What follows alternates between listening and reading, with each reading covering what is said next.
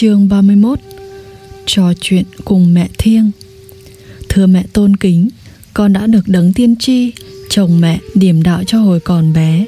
Thầy là sư phụ của cha mẹ con và là của sư phụ Sri Yukteswar của con. Do vậy, xin mẹ ban cho con cái ân huệ được nghe vài sự kiện trong cuộc đời thiêng liêng của mẹ.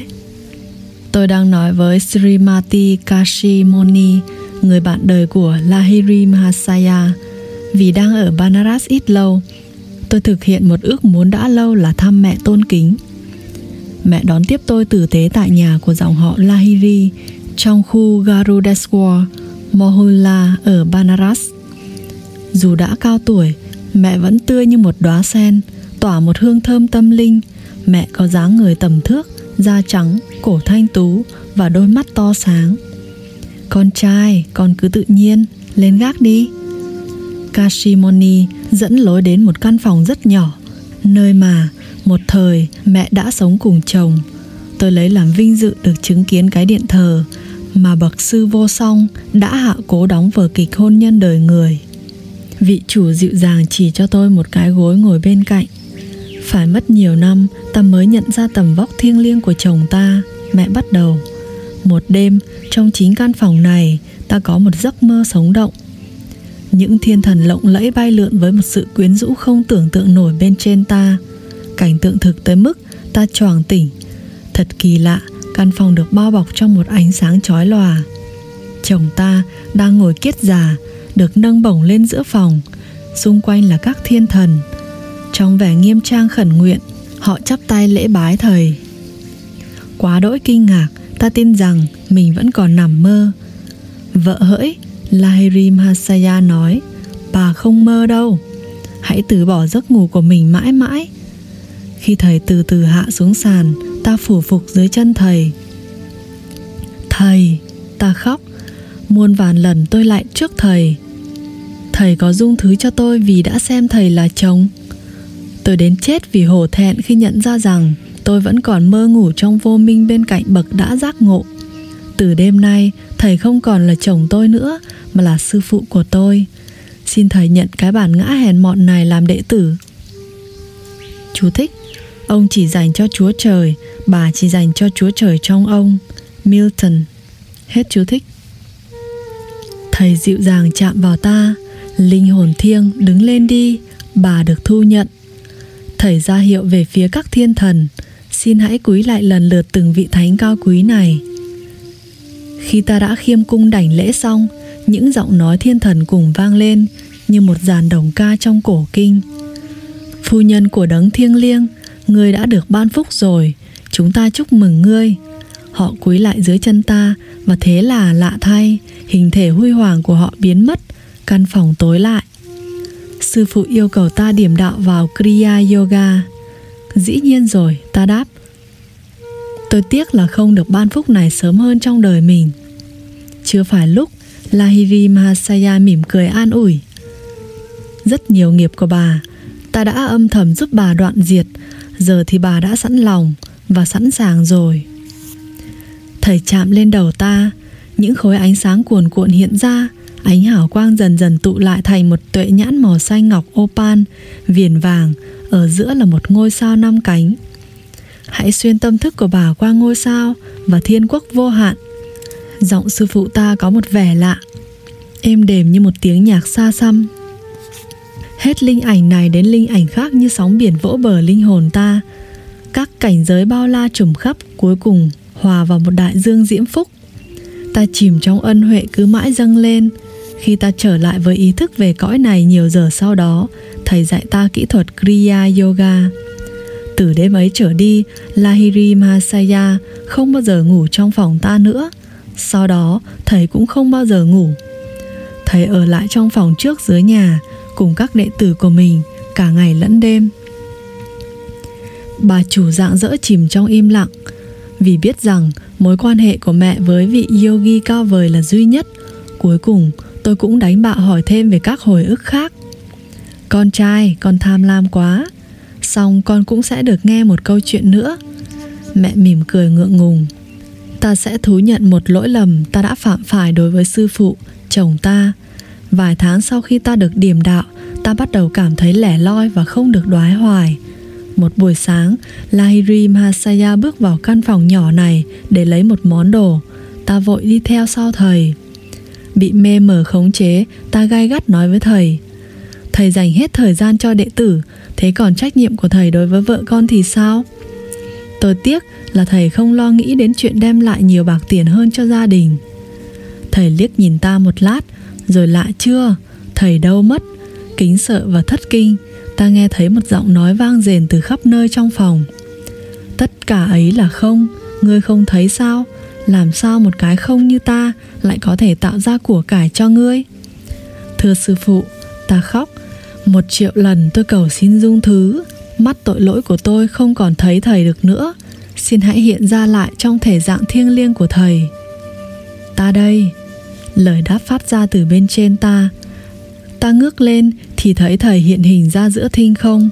Đầu thầy chạm trần nhà, mắt thầy như 2 ngọn lửa sáng lòa. Vô cùng sợ hãi, ta nằm thổn thức dưới chân thầy sau khi thầy đã lặng lẽ đáp xuống sàn.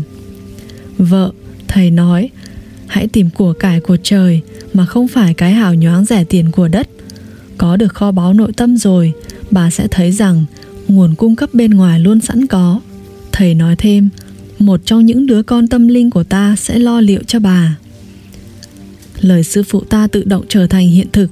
Một đệ tử quả đã để lại một món tiền đáng kể cho gia đình ta. Tôi cảm tạ Kashimoni vì đã chia sẻ với tôi những sự kiện lạ thường mẹ đã trải qua.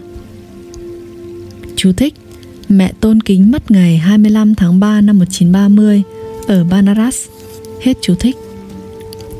Ngày hôm sau, tôi quay lại nhà mẹ và được hưởng vài giờ đàm đạo triết lý với Tinkori và Dukori Lahiri, 2 người con trai thánh thiện của vị yogi Ấn Độ vĩ đại đã tiếp bước thầy. Cả 2 người đều đẹp đẽ, cao to, râu rậm, giọng nói nhẹ nhàng và có phong thái nho nhã kiểu xưa. Mẹ không phải là nữ đệ tử duy nhất của Lahiri Mahasaya, còn hàng trăm người khác, trong đó có mẹ tôi. Một nữ chela có lần đã xin thỉnh về một tấm hình của sư phụ. Thầy đưa cho bà một tấm mà nói: nếu con cho đó là một sự che chở thì nó sẽ là vậy, nếu không thì nó chỉ là một tấm hình thôi. Ít ngày sau, bà này và con dâu của Lahiri Mahasaya tình cờ đang học Bhagavad Gita bên bàn. Đằng sau có treo tấm hình sư phụ. Một trận sấm sét nổi lên dữ dội.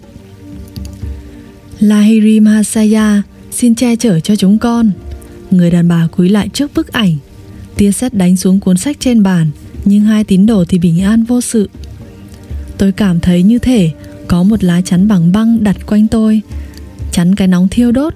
Chela kể lại, Lahiri Mahasaya đã thi triển 2 phép lạ liên quan đến một nữ đệ tử, Abhoya.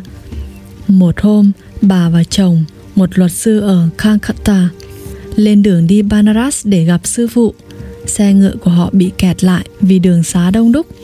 Họ đến được nhà ga chính Howrah ở Calcutta thì chỉ kịp nghe tiếng xe lửa đi Banaras rúc còi chuyển bánh. Abhoya gần phòng bán vé, đứng lặng im. Lahiri Mahasaya, con khẩn cầu thầy cho tàu dừng lại. Bà thầm cầu nguyện, con không chịu được sự dằn vặt phải chờ thêm 1 ngày nữa mới được gặp thầy. Bánh chiếc xe lửa đang phì khói cứ tiếp tục quay tròn, nhưng không chuyển động về phía trước. Thợ máy và hành khách đổ xuống sân ga để xem hiện tượng này. Một trưởng tàu người Anh đến bên Abhoya và chồng bà. Trái với mọi tiền lệ, trưởng tàu tự ý muốn giúp. Babu, ông ta nói, hãy đưa tiền cho tôi sẽ mua vé cho ông bà trong khi ông bà lên tàu. Ngay khi 2 người ngồi xuống và nhận vé thì xe lửa từ từ tiến lên. Hoảng sợ, thợ máy và hành khách chen nhau trở lại chỗ của mình. Chẳng biết làm sao mà xe lửa khởi động, mà cũng không biết ban đầu vì sao mà nó dừng. Tới nhà Lahiri Mahasaya ở Banaras, Abhoya lặng lẽ phủ phục trước thầy, cố chạm chân thầy. Hãy bình tĩnh lại Abhoya, thầy nói. Con ưa làm phiền ta quá, làm như con chẳng thể đến đây bằng chuyến xe lửa sau vậy. Abhoya thăm Lahiri Mahasaya vào một dịp đáng nhớ khác. Lần này, bà muốn thầy can thiệp dùm không phải với xe lửa mà với một thai nhi. Con cầu xin thầy phù hộ cho đứa con thứ 9 của con được sống. Bà nói, đã 8 đứa trẻ đầu thai và làm con của con, tất cả đều chết không lâu sau khi chào đời. Thầy mỉm cười thông cảm. Đứa con sắp chào đời của con sẽ sống. Xin hãy cẩn thận làm theo lời ta dặn. Đứa trẻ, bé gái sẽ chào đời vào ban đêm.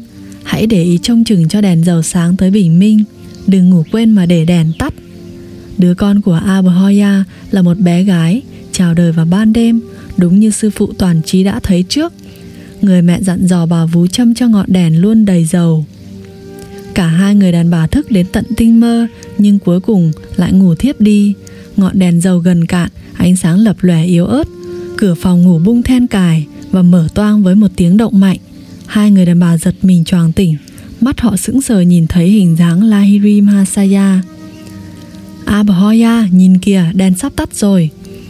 Thầy chỉ về phía ngọn đèn mà bà vú hấp tấp châm thêm cho đầy. Ngọn đèn vừa cháy sáng lại thì thầy biến mất. Cửa khép lại. Cái then cài chặt không có một lực tác động rõ. Rõ nào. Đứa con thứ 9 của Abhoya đã sống. Năm 1935, khi tôi hỏi thăm, cô vẫn còn sống. Một trong các đệ tử của Lahiri Mahasaya, Kali Kumar Roy đáng kính, kể lại cho tôi nghe nhiều chi tiết hấp dẫn về cuộc đời của mình với thầy. Tôi thường làm khách tại nhà thầy ở Banaras hàng tuần liền. Roy bảo tôi quan sát thấy rằng nhiều nhân vật thánh thiện, các Swami Dandi, tới giữa cái tịch mịch của đêm để ngồi bên chân sư phụ. Đôi khi họ say sưa đàm đạo các vấn đề về thiền và triết học. Chú thích: Swami Dandi, những người thuộc dòng tu nhất định, theo nghi thức cầm một danda, gậy tre, như một biểu tượng Brahma Danda, gậy của Brahma, mà ở người là cột sống, đánh thức 7 trung khu não tủy, tạo thành con đường đích thực đến với Thượng Đế. Hết chú thích. Đến bình minh, các vị cao quý ra về. Trong những lần đến thăm, tôi thấy là Lahiri Mahasaya không một lần đặt lưng xuống ngủ. Lúc mới quen biết thầy, tôi phải đấu tranh với sự phản đối của ông chủ mình. Roy nói tiếp, lão ta ngấm đầy chủ nghĩa duy vật. Tôi không muốn có những kẻ cuồng tín trong hàng ngũ nhân viên của mình. Ông ta thường cười giễu. Tôi mà có gặp sư phụ bịp bợm của anh thì tôi sẽ cho lão vài câu cho nhớ. Lời hăm dọa này chẳng làm gián đoạn được chương trình đều đặn của tôi. Gần như chiều nào tôi cũng ở bên sư phụ. Một đêm, ông chủ đi theo tôi rồi thô bạo xộc vào phòng khách. Ông ta rõ ràng là định ném ra những câu đã cam đoan. Người này vừa ngồi xuống thì Lahiri Mahasaya bèn quay qua nói với một nhóm chừng 12 đệ tử. Tất cả các con có muốn xem một bức hình không? Khi chúng tôi gật đầu, thầy bảo chúng tôi tắt đèn trong phòng. Hãy ngồi sau lưng nhau thành một vòng tròn, thầy nói, rồi úp 2 bàn tay lên mắt người trước mặt các con. Tôi không ngạc nhiên khi thấy ông chủ của mình, dù miễn cưỡng, cũng làm theo chỉ dẫn của thầy. Ít phút sau, Lahiri Mahasaya hỏi chúng tôi thấy gì. Thưa thầy, tôi đáp, một gia nhân hiện ra. Cô ta mặc một cái sari viền đỏ và đứng gần một cây khoai sọ. Tất cả các đệ tử khác cũng đều mô tả tương tự. Thầy quay qua ông chủ của tôi. Anh có nhận ra người đàn bà đó không? Có. Người này rõ ràng là đang giằng co với những cảm xúc mới mẻ đối với bản tính của ông ta. Con đã ngu ngốc vung tiền ra cho ả. Dù con có một người vợ tốt, con hổ thẹn vì những lý do đã đưa con tới đây. Thầy có tha thứ cho con không và nhận con làm đệ tử? Nếu trong 6 tháng anh sống một đời đức hạnh, ta sẽ nhận anh. Thầy nói thêm, nếu không ta sẽ không phải điểm đạo cho anh. Trong 3 tháng, ông chủ của tôi kiềm chế trước cám dỗ, rồi ông ta nối lại mối quan hệ xưa với người đàn bà đó. 2 tháng sau, ông ta chết. Do vậy, tôi mới hiểu ra lời tiên tri của sư phụ hé lộ về chuyện người này sẽ không có khả năng được điểm đạo. Lahiri Mahasaya có một người bạn lừng danh, Swami Chailanga, mà người ta đồn là đã hơn 300 tuổi. 2 vị yogi thường cùng ngồi thiền.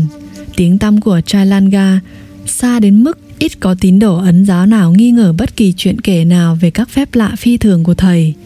Chúa mà trở lại trần gian rồi dạo phố New York phô bày phép lạ thì chuyện đó cũng sẽ khiến mọi người kính sợ, như Chailanga nhiều thập kỷ trước khi thầy đi qua những con hẻm đông ở Banaras. thầy là một trong những Siddha, thành tựu giả, người đã làm cho Ấn Độ vững chãi trước sự xâm thực của thời gian. Có nhiều dịp người ta thấy Swami uống những loại chất độc chết người nhất mà không hề gì. Hàng ngàn người, một số người trong đó vẫn còn sống, đã thấy Chailanga lướt trên sông Hằng. Thầy thường ngồi nhiều ngày liền trên mặt nước hay nấp thật lâu dưới lớp sóng. Một cảnh tượng thường thấy ở Manikarnika Ghat là thân hình bất động của Swami trên những phiến đá bỏng rộp ra, phơi ra dưới mặt trời tàn khốc của xứ Ấn. Qua những phép lạ này, Chailanga muốn dạy loài người rằng sự sống con người không tất phải phụ thuộc vào dưỡng khí hay một số điều kiện nhất định và sự phòng xa. Dù đại sư ở trên nước hay dưới nước, và dù cơ thể thầy có thách đố những tia mặt trời hừng hực, thì thầy cũng chứng tỏ rằng mình sống bằng tâm thức siêu phàm. Cái chết không thể chạm đến thầy. Bậc yogi ấy không chỉ vĩ đại về mặt tâm linh mà còn về thể xác. Thầy nặng hơn 300 pound, khoảng 136 kg. Một pound bằng 0,454 kg cho mỗi năm tuổi của thầy. Vì thầy chẳng mấy khi ăn, điều kỳ bí này càng tăng thêm. Tuy nhiên, một bậc thầy dễ dàng phớt lờ mọi quy tắc về sức khỏe thông thường khi thầy muốn làm vậy vì một lý do đặc biệt nào đó, thường là một lý do vi mật mà chỉ mình thầy biết. Các bậc đại thánh đã tỉnh giấc mơ Maya vũ trụ và đã nhận ra rằng cõi này là một ý niệm trong thần trí, có thể tùy nghi với cơ thể mình vì biết rằng nó chỉ là một thể dạng điều khiển được của năng lượng cô đặc hay đông đặc. Mặc dù các nhà vật lý học giờ đây mới hiểu ra rằng vật chất chỉ là năng lượng đông lại, các bậc thầy giác ngộ thì đã vẻ vang đi từ lý thuyết đến thực hành trong lĩnh vực làm chủ vật chất rồi. Chailanga lúc nào cũng lõa thể. Những cảnh sát dối trí ở Banaras rốt cuộc phải xem thầy như một kẻ gàn dở. Swami tự nhiên như Adam thổi đầu trong vườn địa đàng, nào có ý thức về sự lõa thể của mình. Thế nhưng cảnh sát thì lại hoàn toàn ý thức về chuyện đó và đã không khách sáo tống thầy vào ngục. Sau đó là sự bối rối chung.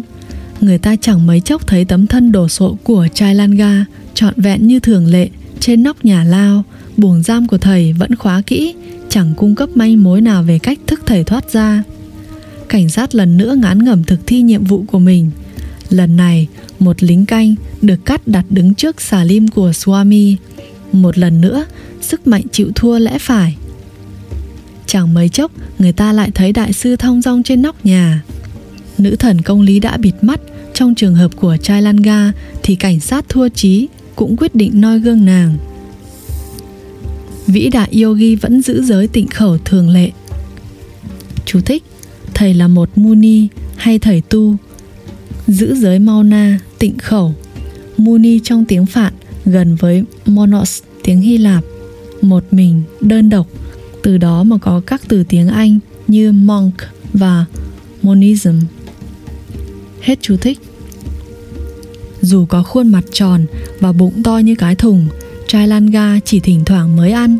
Sau nhiều tuần không ăn, thầy thường phá kỳ nhịn ăn của mình bằng những nồi đầy sữa chua đông mà các tín đồ cúng dường.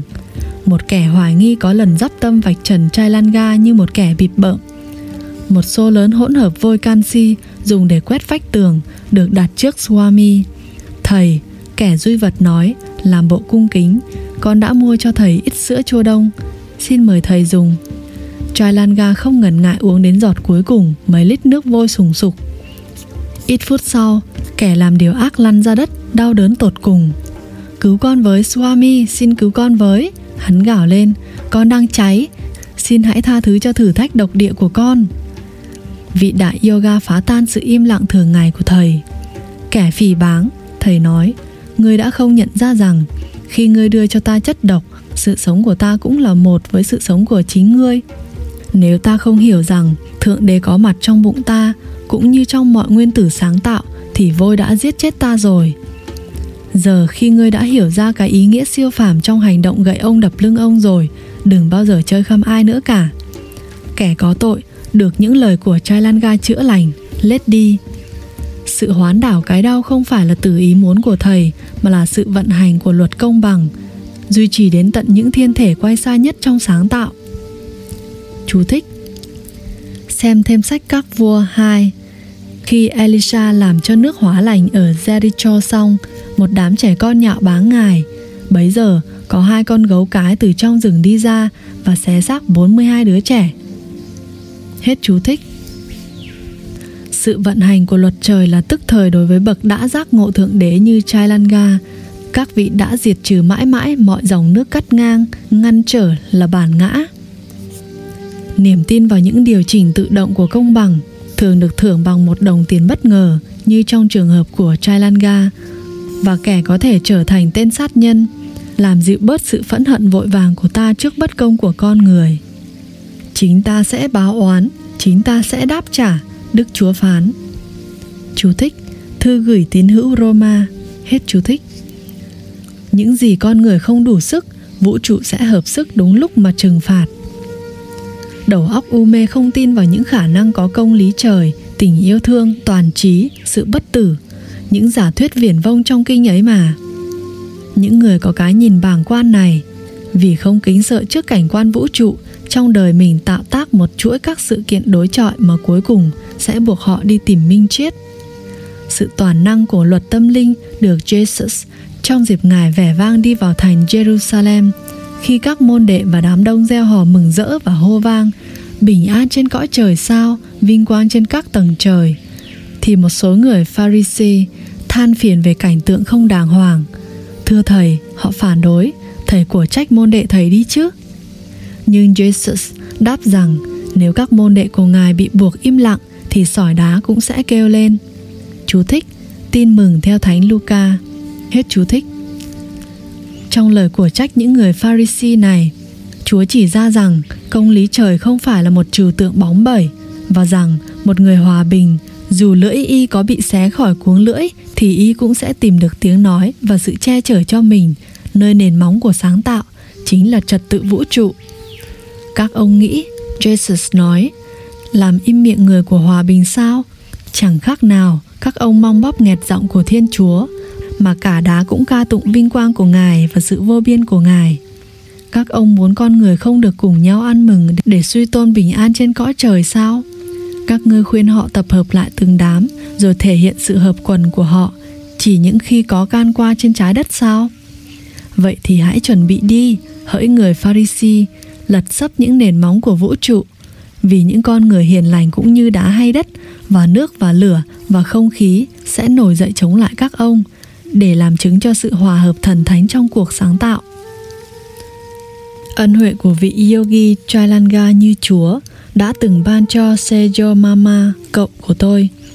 Một buổi sáng, cậu thấy thầy giữa một đám tín đồ tại một ghat ở Banaras. Cậu cũng xoay sở len lỏi đến gần được Chailanga và khiêm cung chạm chân yogi. Cậu ngạc nhiên thấy mình tức thì khỏi chứng bệnh đau mỏi kinh niên. Chú thích: Cuộc đời của Chailanga và các đại sư khác làm chúng ta nhớ lại lời của Jesus. Đây là những dấu lạ sẽ đi theo những ai có lòng tin. Nhân danh Thầy, tâm thức Chúa, họ sẽ trừ được quỷ, sẽ nói được những tiếng mới lạ, họ sẽ cầm được rắn, và dù có uống nhầm thuốc độc thì cũng chẳng sao. Và nếu họ đặt tay trên những người bệnh thì những người này sẽ được mạnh khỏe. Tin mừng theo Thánh Marco.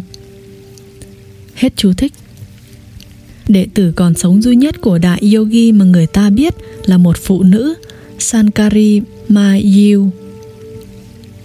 Chú thích: Yiu, một kiểu hậu tố Yi trong tiếng Bengal, thể hiện sự kính trọng. Hết chú thích. Là con gái của một trong các đệ tử của Chailanga, Thánh nhận sự dạy dỗ của Swami từ hồi còn bé. Thánh đã sống suốt 40 năm trong một loạt các hang động cô tịch trên Himalaya gần Badrinath, Kedarnath, Amarnath và Pasupatinath. Brahmacharini, nữ tu khổ hạnh, sinh năm 1826, giờ là đúng mốc hơn một thế kỷ. Tuy vậy, vẻ ngoài không già đi, Thánh vẫn giữ được mái tóc đen, hàm răng sáng ánh và nghị lực phi thường. Cứ vài năm, Thánh lại ra khỏi nơi ẩn giật để dự các mela định kỳ hay các hội chợ tôn giáo. Nữ Thánh thường đến thăm Lahiri Mahasaya. Thánh kể rằng một hôm ở khu Barakpur gần Calcutta, Khi Thánh đang ngồi bên Lahiri Mahasaya thì đại sư phụ của thầy là Babaji lặng lẽ bước vào phòng và trò chuyện với cả hai. Vị thầy bất tử mặc một tấm vải ướt. Thầy nhớ lại, như thể Ngài vừa mới nhúng mình dưới sông lên. Ngài ban phúc cho ta bằng đôi lời khuyên tâm linh. Chailanga vào một dịp nọ ở Banaras bỏ giới tịnh khẩu thường lệ để tỏ lòng tôn kính Lahiri Mahasaya trước mặt mọi người. Một trong các đệ tử của Chailanga phản đối. Thưa thầy, đệ tử nói, tại sao thầy, một Swami và là một kẻ từ bỏ, lại tỏ lòng kính trọng như vậy đối với một cư sĩ? Con trai, Chailanga đáp, Lahiri Mahasaya như một con mèo con thần thánh, ở bất cứ đâu mà mẹ vũ trụ đặt thầy vào. Trong khi đầy ý thức trách nhiệm đóng vai một người đời, thì thầy đã đạt được toàn giác mà ta kiếm tìm bằng cách từ bỏ mọi thứ, đến cả tấm khố của ta. Hết chương 31.